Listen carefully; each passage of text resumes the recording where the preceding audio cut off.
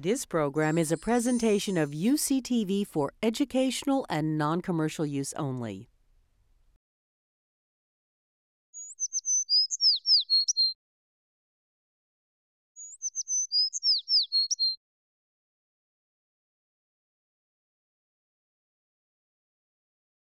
I'm Eileen Lacey. I'm a faculty member at UC Berkeley, and I teach a variety of courses related to animal behavior and the biology of mammals. All of those classes I bring to Hastings at least once a semester to give the students some field experience. I'm a field biologist at heart. That's why I got into biology. And so in addition to giving them the intellectual, the conceptual framework for these subjects, I really want them to get outside and see some of what I see and why I enjoy doing this so much.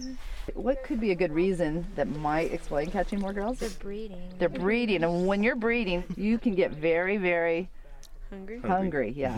So I'm going to go ahead and let this little girl go. He's still just kind of getting his bearings. He's kind of like, yeah, there we go. Yeah. Oh. Very kindly, Eric Walters, who's a full-time postdoctoral researcher here at Hastings. He studies the acorn woodpeckers. He set up mist nets so he could capture some birds.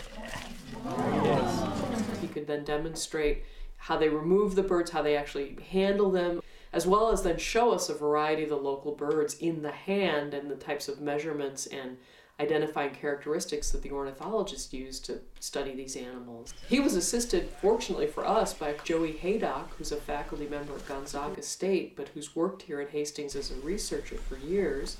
There you go. Woo! Tangled bird. Yeah, we have a lot of those, I think. You can go now.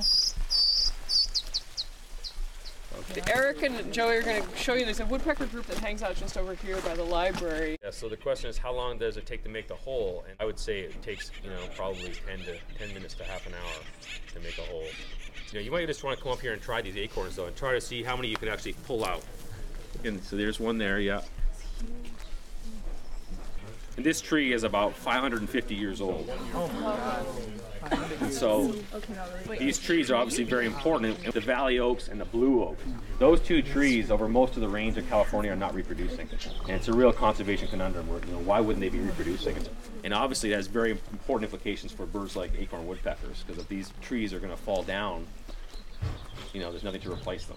So eventually we're going to get to a bottleneck where Hastings built a very nice classroom, and for us it's just the core area for launching or organizing or initiating the educational activities that we engage in. So for an animal like that, telemetry is essential, because otherwise there's very little we could see or very little we could do to follow individuals. Team Blue. Team Blue. You start on waypoint 176 and your last one will be waypoint 190.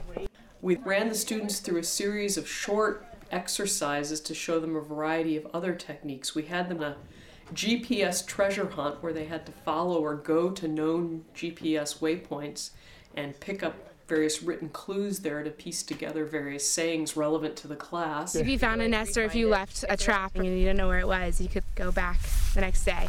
Completely turn me back around. Yeah. Did not turn this way? Whatever they do, whether they go on to be professional biologists in this type of biology or whether they do something entirely different, I think all of them realize, or all of the ones certainly who speak to me later about this trip tell me that this was an amazing experience and really made a difference in their undergraduate education and understanding of biology.